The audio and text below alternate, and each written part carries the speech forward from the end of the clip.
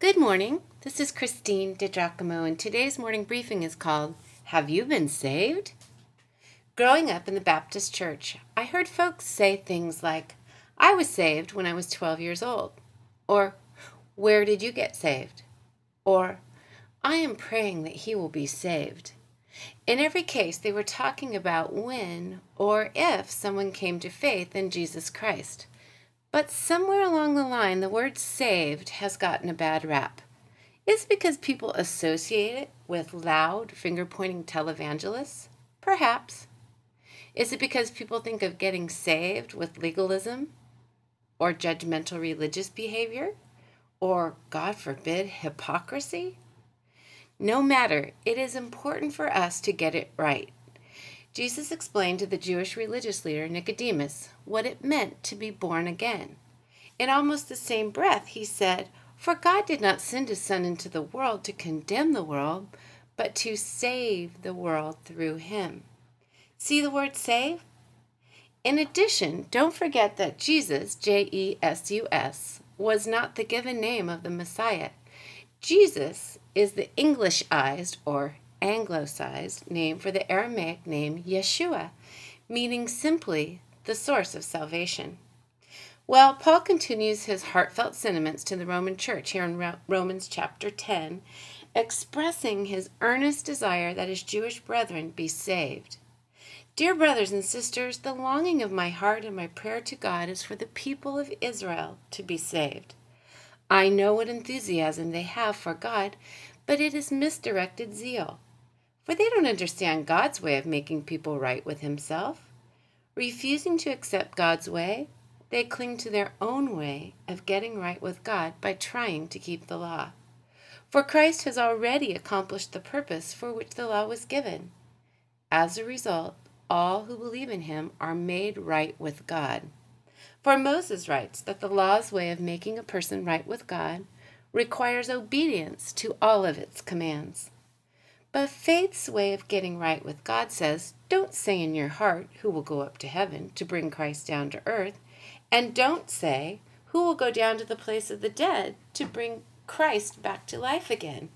In fact, it says the message is very close at hand. It is on your lips and in your heart. Listen to this.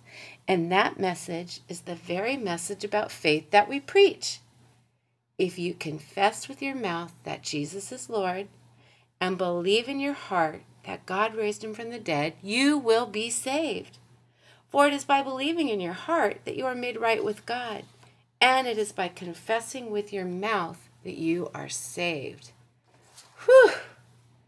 Thank you, Brother Paul. That seems so straightforward. Now, may I ask you a couple questions about the saved thing?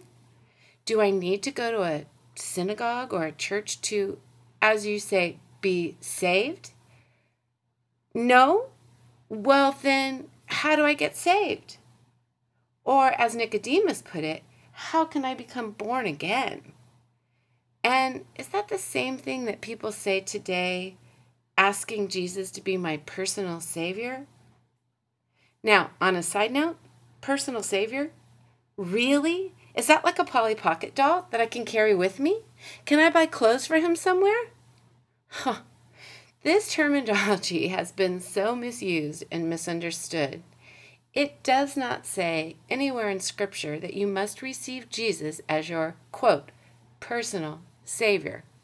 That's kind of to Rob Bell's point from Love Wins.